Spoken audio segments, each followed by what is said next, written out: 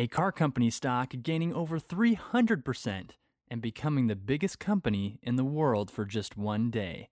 And a short seller's worst nightmare. Which car company, you ask? Nope, it's not Tesla. This is the story of Volkswagen.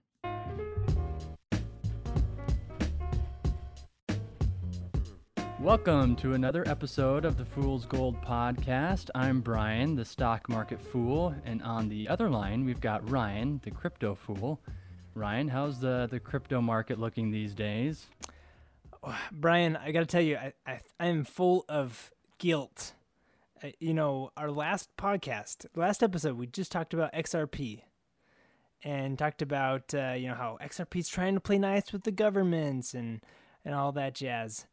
And then XRP gets slammed with a lawsuit from the SEC, and the price of XRP just plummets. And boy, I feel like we jinxed it a bit, I was just thinking the same thing. How much did it go down by? Like 60-70% since we it was around 60 cents, I think, per XRP when recorded, and then now it's about 20 cents. So oh my gosh.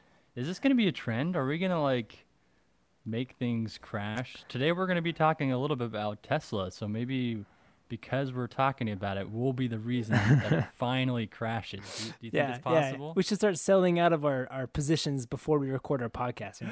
I will say, hey, Bitcoin and Ethereum have done great since we have recorded. So, Hey, there we go. Glass is half full, right? Right. I guess we'll see. But like I said, we are going to talk a little bit about Tesla and also another car company that I think you'll find interesting.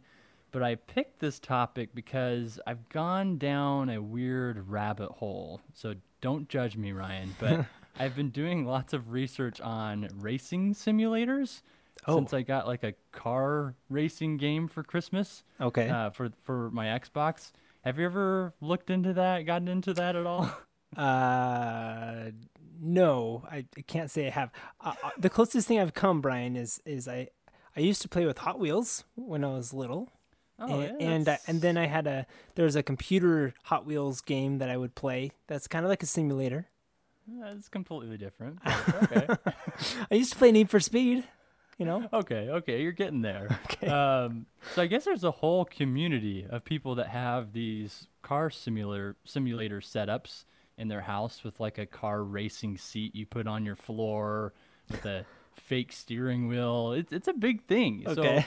So if any of you listeners are racing simulation enthusiasts, you should contact us and give me some tips because I'm getting into it. I'm a newbie though. So describe real quick. Sorry, describe this. You have a driver's seat and a steering wheel and a brake. How far into this does this go?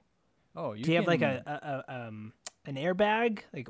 No, not that crazy. Okay. But so think of a arcade, where you sit down and it's a car racing seat. You got a big screen in front of you. So people have things similar to that. Obviously not as high tech, but you some people even make their own.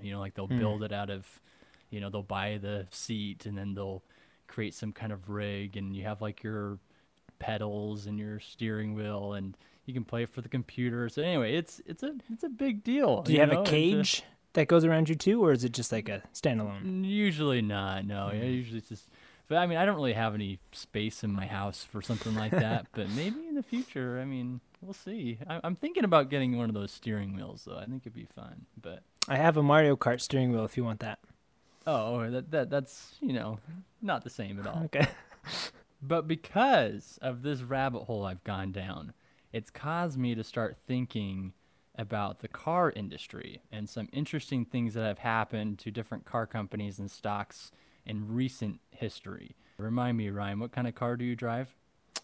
A Toyota Camry. Actually, my personal car is Toyota Yaris. That's what I drive. Okay.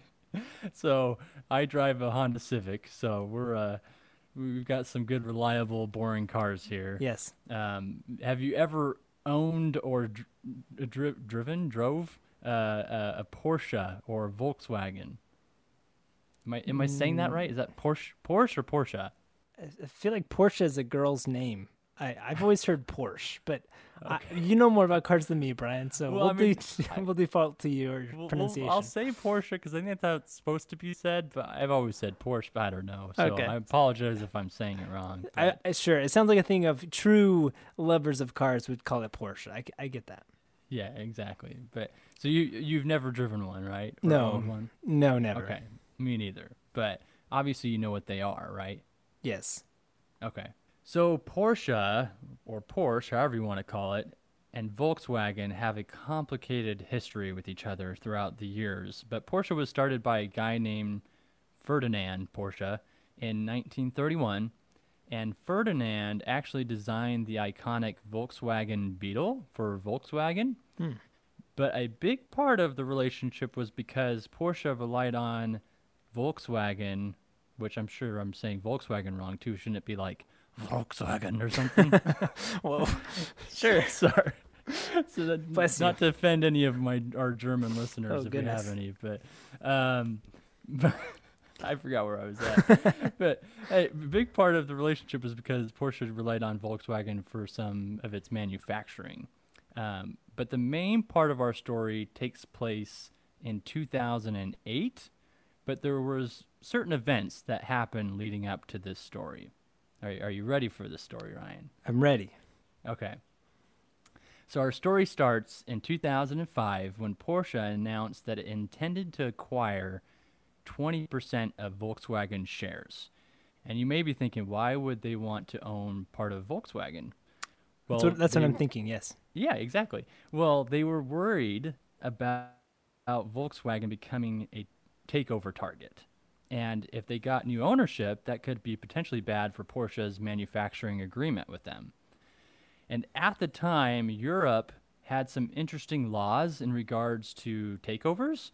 So in order for a company to take over another company in Germany, they would need at least 75% domination of shares before a company can be under full control of the acquirer.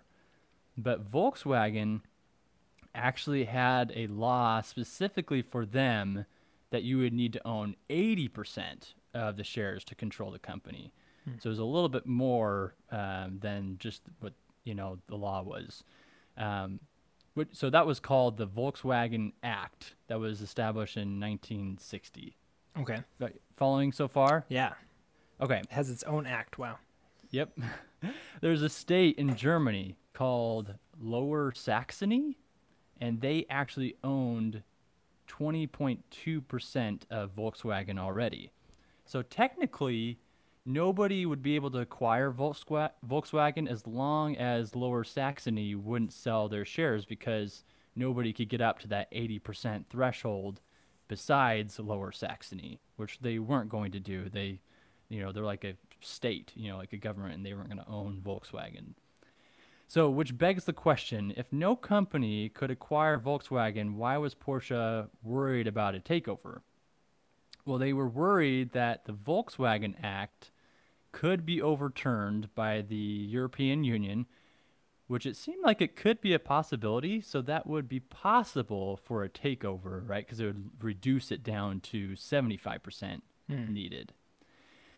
But Porsche said the following year in 2006, don't worry, we're not planning on obtaining more than 22% in the company, so we are going to increase our shares in Volkswagen to help reduce that chance of a takeover.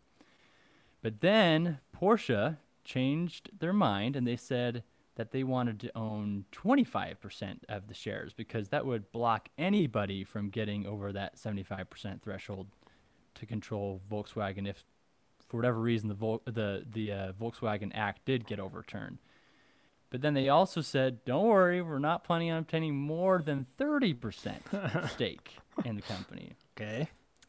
Well, the next year, in 2007, Porsche announced that they had taken a 30.9% stake in the company.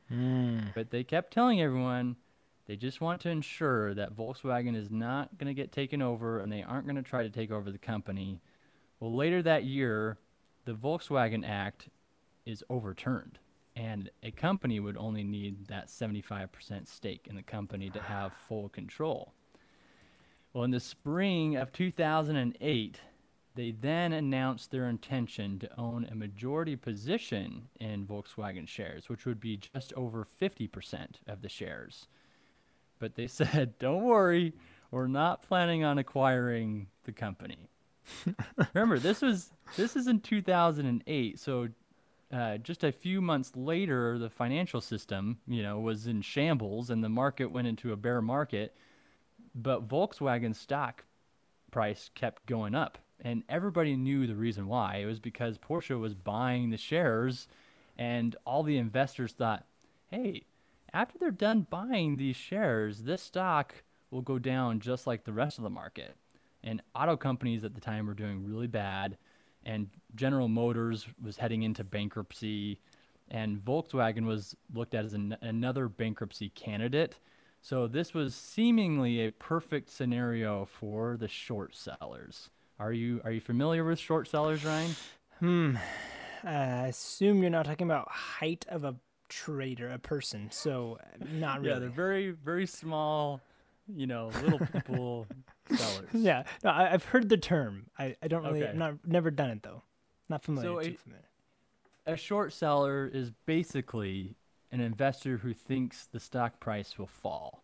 And so you make money if the price goes down, and you lose money if the price goes up, right? So you're basically hoping that the stock does poorly, right? Sure. So hedge funds were shorting Volkswagen. And same with retail investors, they were shorting, and the short interest increased to about 12% of the shares out there, right? So pretty big short position. I won't go into like all the details of what was going on, but many hedge fund managers saw this as like a perfect trade opportunity with very little risk. And what could go wrong with a perfect trade setup like that, right? You're saying the perfect trade setup was to short it. Exactly. Yep. Okay. So to take a step back, Porsche owned about 30% with the intent to own about 50%. And Lower Saxony owned about 20%, and then various index funds owned about 5%. So there was potentially about 25 to 45% of the outstanding shares that were true available float, or the shares that were available to buy and sell, since neither Porsche, Lower Saxony, or the index funds were going to sell, right? So there's still 25 to 45% of shares out there. Well, this is when Porsche just drops the bomb. They announce in October 2008, right, in a press release, that they owned 42.6% of Volkswagen and also have 31.5% in cash settle options, and with an intent to own 75% in the company by 2009. Go figure. So at what point do we start to worry? They keep saying, don't worry.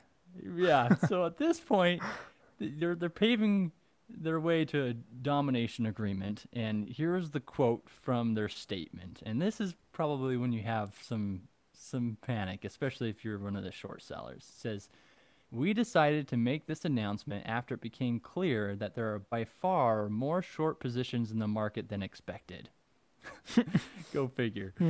The disclosure should give so-called short sellers, meaning financial institutions which have betted or are still betting on a falling share price in Volkswagen, the opportunity to settle their relevant positions without rush and without facing major risks. Okay. So you got to imagine that this statement was just a slap in the face from Porsche to all the investors that wished ill on Volkswagen stock price. Yeah, it sounds kind of spiteful, yeah. So they had secretly intended to buy way more shares than they said they were going to buy. And so they were going to own 75% of the company. Lower Saxony owned over 20%, and index funds owned about 5%. And there's 13% short interest, meaning there's not going to be any sellers, or not enough sellers to make this stock go down, because those three groups aren't planning on selling. Right. So this created a huge supply and demand issue, which caused short sellers to cover their shorts, because how are you going to make money on a stock that isn't going to be sold? Sorry, real quick. What does it mean to cover your short? Basically, you got to exit your position, right? And when you're shorting something, you have to you basically had to buy the stock in order, because if you just let it go and it's not going to go down, it's going to keep going up, then you're going to lose more and more money as the price goes up. So when this happens to lots of investors at the same time, this causes what's called a short squeeze. Have you heard of that phrase? I've heard of it, yes. A short squeeze causes the price to go higher, which then leads to more and more short sellers to cover. It's like a domino effect. It's like trying to get toilet paper, earlier this year. There's no product to sell, so the price keeps skyrocketing by just random strangers, Sure. trying to sell on the road or something. So this was, to top that all off, this was announced over the weekend. So the short sellers couldn't do anything until the market opened on Monday. So you got this situation where you've got this huge short position where they all know at the same time that there really is not going to be any sellers of this company, and they're all going to need to have to cover their shorts on the same day, the same morning, right? Recipe for disaster. Mm-hmm. So get this, it caused the price in a matter of 2 days to go from in the 200 euros range to over 1,000 euros per share. Whoa. And it briefly made Volkswagen the most valuable company in the world, worth over $300 billion. Whoa. And this Volkswagen? Yes. And this is in 2008 during the financial crisis. So it's not like, we were like record all-time highs, in the market. So anyway, Apparently there was hedge fund managers, like, this is pretty sad, but like literally in tears on the phone as they covered their positions. Like, some were like ruined, lost everything. And I'm sure there was lots of people that made lots of money, if they were long Volkswagen. Yeah. And one fund manager said this was supposed to be a very low risk trade, and it's a nuclear bomb which has gone off in people's faces. This is probably the biggest short squeeze in history. It is a short squeeze to infinity. And some of these hedge fund managers were some of like the most successful in the industry. Like, have you ever heard of the hedge fund manager Steve Cohen? Sounds familiar. Yeah, it does sound familiar. Yeah, so apparently he's like legendary. A lot of like people, investors know him. So he said that his fund alone had lost $250 million in just 1 week on Volkswagen. Oh man. All right, so the story continues. Well, then Porsche came to save the day. Oh boy. Good old Porsche. Good old Porsche. They announced that they would make 5% of the shares they held available to purchase. Yay! So they said that they would be willing to do this because, to quote, avoid further market distortions and the resulting consequences for those involved. So this allowed them to sell for huge profits and made them about $10 billion in a few weeks. I was going to say, who's benefiting from this? They make it sound like they're just doing a service to the general public, but... Oh, yeah. They're being gracious enough to let the shorts get out of their position. So there was some questions about if this was market manipulation, and a spokesman for Porsche said, "We vehemently, I don't know how to say that word, reject the accusation of share price manipulation. The ones responsible are those that speculated with huge sums of money on a falling Volkswagen share price." Like that statement right there just kind of rubs me the wrong way. They still sound a little spiteful, like a little I know, bitter. Right, exactly. Like they're like shoving it in their faces like, hey, you shouldn't have shorted us, or Volkswagen, a company that we own majority of. But there were headlines eventually starting to come out that would say things like, Porsche, a hedge fund that sells cars on the side. Things like that. So the end of the story, their share price did, so Volkswagen's share price did come back to normal levels after the roller coaster ended. You would have, you probably would have thought that Porsche would have purchased Volkswagen in the end, right? Well, there's a twist to the story. Any clue what happened next, Ryan? Well, so make sure I'm up to speed on where the situation is. So they sold 5%, so they're back down to 70%? Well, I think they didn't technically get up to 75%. They had okay. options to get up there, basically. So so they did actually buy up to 70%? Or no? Well, that's what we're going That's next. where we're going So next. Okay. you got the right flow here. Okay. Well, lo and behold, Porsche didn't have the cash available to buy the remaining shares needed to have control of Volkswagen. Up to this point, they had been buying the shares by taking out loans, and they could have gone into more debt in order to get the amount of shares needed, but because banks weren't taking risks and loaning money during that time, they weren't able to do that because it was the financial crisis. So they couldn't buy the rest of the shares, and the loans they took out to buy the previous shares came due, and the banks wouldn't refinance the loans, and they couldn't pay for it, and they were looking to file for bankruptcy. But somebody swooped in to save the day and loaned them money to avoid bankruptcy. And guess who loaned them the money, Ryan? I don't know, Brian. Who loaned them the money? Good old Volkswagen. They helped out their fellow comrades and investor. But Porsche needed more money just a short time later, and Volkswagen was willing to bail them out again, but this time with a heftier cost. They had to allow themselves to be purchased by Volkswagen. So in the end, Porsche owned 50% of Volkswagen, but Volkswagen owned Porsche. Whoa. So the corporate structure is really, really strange with these companies. And yeah, so it's kind of random. Is that still true today? Is that how it exists today? Honestly, I don't know. I didn't look today to see where it actually went, but I thought this story was really interesting. But just to top it all off, I will say Porsche CEO, Wendelin Wiedeking, I don't know how to say his name. So he became CEO back in 1993, and he was able to negotiate a contract that gave him almost 1% of the company's annual pre-tax profits as a bonus. And at that time, Porsche was losing $150 million per year. But in 2008, as a result of this, infinity squeeze, Porsche earned a bottom line profit of nearly 7 billion euros.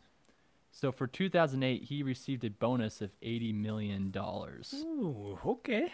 So he was then pushed out of Porsche in 2009, but was given an additional bonus of 50 million euros on his way out by the end of 2009. So Wiedeking, he actually made the cover of Fortune magazine, being named European Businessman of the Year. And even Stephen Jobs was mentioned on the cover of the same magazine as him. So, wow. Crazy story. Wait. First of all, did you say Stephen Jobs? Steve Jobs, sorry. Oh, okay. Is his name Stephen? I don't know. I just accidentally said okay. Steve. But also, Steve Jobs. He made the cover while being kicked out of a company? Apparently. So, like I said, this whole story kind of just rubs me the wrong way. It just seems so weird and corrupt. And the way the story ended, that they didn't even have the money to do what they said they were going to do, which caused all the chaos in the first place. It just seems like they kind of knew what they were doing, and and with the confusion that it was going to cause. But I don't know. It's speculation. But I was tracking that story, thinking about you've heard the old proverb with the camel in the tent, where he sticks his nose in the tent, and his master. Think I have heard that. Oh, okay. Well, just briefly. So the camel is sleeping outside. The master's inside the tent. And then the camel's cold or something like that. And so he sticks his nose inside the tent. And the master says, I'll allow that. That's okay. And the camel's still cold because the rest of his body's cold. And so he sticks his head inside the tent. And the master's like, oh, that's okay. I'll allow that. and then the camel sticks his neck in, and it keeps going until basically the camel's filling up the entire tent, and the master has nowhere to stay inside the tent, and so then the master has to sleep outside or something like that. But then there's that twist at the end where the camel ended up being consumed by the tent. I don't know, like Right. different twist, and so it doesn't quite track with that proverb. But anyway, That's a good one. That does kind of relate. That's interesting. that's where So, yeah. where the phrase if you give them an inch, they'll take Go a mile. Something. Well, maybe that isn't Yeah. where it's from. Anyway, if you give a Same camel kind an of inch. concept. Anyway, yes. So kind of crazy story though. I'd never heard that about Volkswagen and Porsche, but and then didn't they like just a few years ago like Volkswagen had some major issues with their vehicles where they had to like recall, or am I thinking of Volvo, or I can't remember, but I don't keep track of those. Yeah, I don't know. yeah, I can't remember, but some sketchy stuff that's gone on, but all right, so it's story number 2, which is not really a story, but I wanted to end our discussion today by transitioning from this despicable car company story to the most beloved car company of them all, Tesla. So, quick anecdote about Tesla. This year, Tesla made me have my first dad investment story that I can share with my kids one day. Oh, Have you had your coulda, shoulda, woulda investment experience yet that you'll share with your kids, Ryan? I have not ever thought of that. I don't know. I'm sure. Come on, you have you ever had your dad say something like, "Hey, back in the day, there was this stock, and I should have put in $1,000. It'd be worth $10 million today." Haven't you ever had anything like that? Not from my own personal dad, no, but I could see that happening. Yes. Okay. Well, I've had plenty of those from my dad. So I actually started dabbling in trading like individual stocks in 2017. So just 3 years ago, a little over 3 years ago. And I went back to look at some of the investments I made when I first started. And I didn't know much about individual stocks a few years ago. So I remember just looking up on Google, which stocks should I invest $1,000 into? Okay. Have you ever done that, Ryan? Be honest. Yes. Well, Tesla popped up as one of the names on the article, so naturally I decided to invest my hard-earned money I made in my 20s into Tesla. So I actually bought 3 shares of Tesla about $370 per share. So just over $1,000, I think. I ended up just selling it a month later because I didn't know much about the company and I didn't know what I was doing. But that was before the 5-for-1 stock split that just happened. So that would have given me about 15 shares of Tesla today, which would be worth about $10,000. So that will be my first dad investment story. If I had not sold, I could have made that $1,000 turn into $10,000 in just 3 years. So that's my coulda, shoulda, woulda story. Yeah, and then you could have built yourself a racing simulation rig Right? with that money. Exactly, yeah. So instead of going over like the whole story of Tesla, I wanted to share just random interesting facts or moments in Tesla history. Does that sound like fun, Ryan? Sounds like fun. Okay. All right. Number 1. Did you know Elon Musk isn't the founder of Tesla? Oh, really? You didn't know that? Did not know that. I didn't know that either. Tesla was actually founded by Martin Eberhard and Mark Taperneng in 2003. And in fact, the co-founder Eberhard had a hard time finding a name for the car business, and he would ask his girlfriend, her opinion on different ideas he had. And one time they were eating dinner at the Blue Bayou in Disneyland. Okay. Have you ever eaten there? The one at the Yeah. Pirates of the Caribbean I've never ride? eaten there, but yeah, I know what you're talking about. Yeah. I know, yeah, me neither. Well, and he thought of the name Tesla, in tribute to Nikola Tesla. And he mentioned it to his girlfriend, and she liked it. And he's like, "Oh, that's it." And his, the other co-founder liked it too, and so that's why they named it Tesla. So kind of a random fact, but yeah, Elon didn't join Tesla in until 2004 after he invested about $6.3 million. And then the founders actually left the company and Elon took over. Okay. Yeah, interesting. Number 2, Tesla went public in June of 2010, opening on the NASDAQ at $17 per share, and it raised $226 million in its IPO.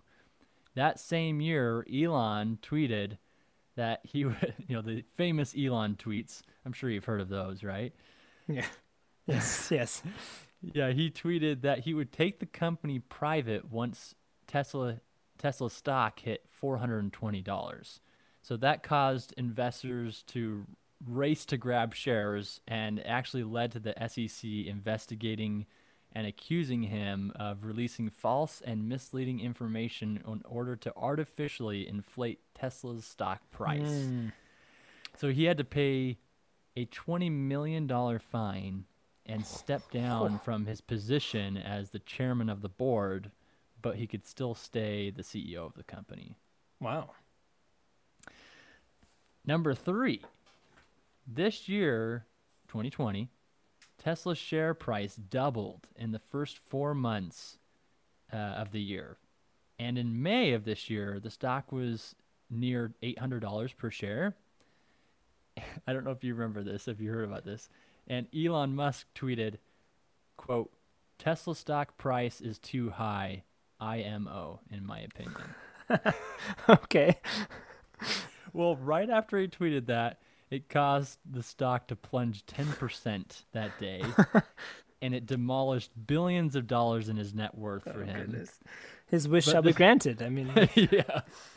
But as you know, Tesla's shareholders, they are resilient, and the stock resumed its rally in June and reached an all-time high of $1,800 just a couple months later. oh, So maybe he even did good for Tesla by saying that. Who knows?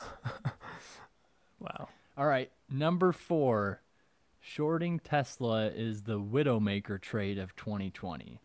This is from a article on Business Insider and CNN, and so here's some quotes for you. Investors betting against the success of Tesla by selling shares short, which we just talked about, have lost more than $39 billion in 2020. Oh, That's more than the combined amount short sellers lost in Apple, Amazon, Square, and CLTD. I don't know what that company is. So far this year, all of them combined. wow. And the soaring value of Tesla in 2020 has spurred 62% of the shorts outstanding to be covered so far in 2020, but the company still remains the most shorted stock in the stock market. Well, yeah, because you figure it's bound to fall down eventually, right? Yeah, eventually. To put that into context, the U.S. airline industry posted combined net losses of $24.2 billion, excluding special items, through the first 9 months of 2020, which is the worst losses in the industry has ever reported. And then Tesla short sellers lost $8.5 billion in November alone, as the company's shares climbed 46% that month. Crazy. So how much is it gained this year? Do you have that?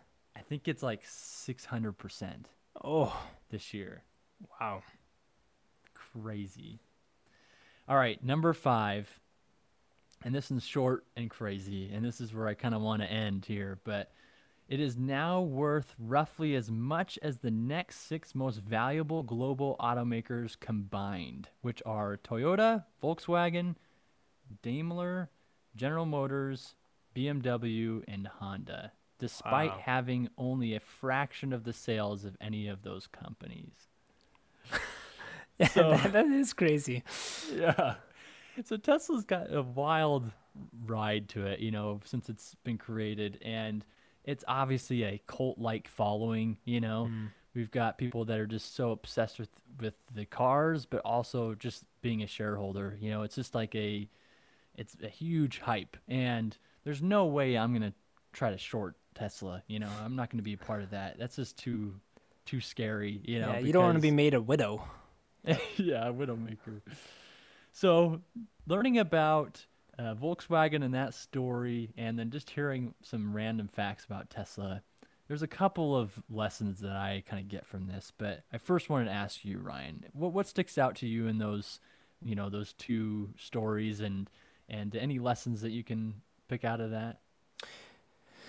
Yeah. So first question, in terms of like sectors of the stock market, is Tesla considered like a more of a technology stock? Is there an automobile sector, or is that not a thing? That's a great question, and it's a very debated, topic. A lot of people, I guess the ones that would be kind of critics of Tesla would say it's a car company, right? And for being a car company, it's insane. Like, it shouldn't be like by any metric, this is the most expensive, out of touch stock ever, right? Yeah. But people that are supportive of it see it more than that. It is more of a tech company, right? It's going to be a battery, like changing the world kind of company, right? Kind of like a revolutionary company, just like Apple, or just like Microsoft, right? Computers, things like that. Like this is just, they just sell cars kind of on the side, but they're much more than that, basically. Right. To me, I think it could turn into that. I don't think it is that right now. And I think it's very risky to assume that it's going to turn into that revolutionary type business, because right now it is a car company, and it's not posting a lot of profits, right? And it could. But I don't know. I just feel like the risk to reward ratio on this type of investment is very highly skewed. But I do have a prediction that may not age very well, and I don't think this is very revolutionary. I think a lot of people have this same feeling, but I do think there's a big investment opportunity for electric vehicle companies. But like with all big trend-changing investments, we don't know which companies are going to make it and thrive. So obviously Tesla will be around, and the major vehicle companies will compete in the electric vehicle space. But the question is, who else will do well? Is it NIO? Is it, the hydrogen space with Nikola? Nikola, yeah. Yeah. No one really knows yet, but I do think Tesla will be, in my opinion, a prime example, and I'm not alone in this, obviously. Not that I'm going to short it, but I think they're going to be a prime example of a company that is an amazing company, but its stock does nothing for a long time while it catches up to its valuation. Meaning the stock will probably trend down or sideways for a period of time. Meanwhile, there'll be better opportunities in that space outside of Tesla, because I think there are other great companies that will steal market share from them eventually. But like I said, who knows? My prediction could end very badly. That sounds like a good take to me, Brian. And it could be a sneak peek to our next week's podcast, right? We're going to be doing a predictions, or what are we calling it? Well, we haven't thought of a title yet. Predictions for the year, or something like that. Yeah. So our takes on 2021. You're going to come up with some predictions, some bold statements for crypto, and I'll come up with some for stocks, and we'll have some fun with that. You betcha. Well, that does it for another episode of the Fool's Gold podcast. Let us know what your thoughts are on these car company stories and facts. And quick plug, don't forget to follow us on Instagram and Twitter at Fool's Gold. That's GOALED. We have fun posting competitions between me and Ryan on there. I invest in the stock market and Ryan invests in crypto. We call it, crypto versus Wall Street. But join us on there and send us some comments. But until next time, we'll see you later, Ryan. Talk to you later, Brian.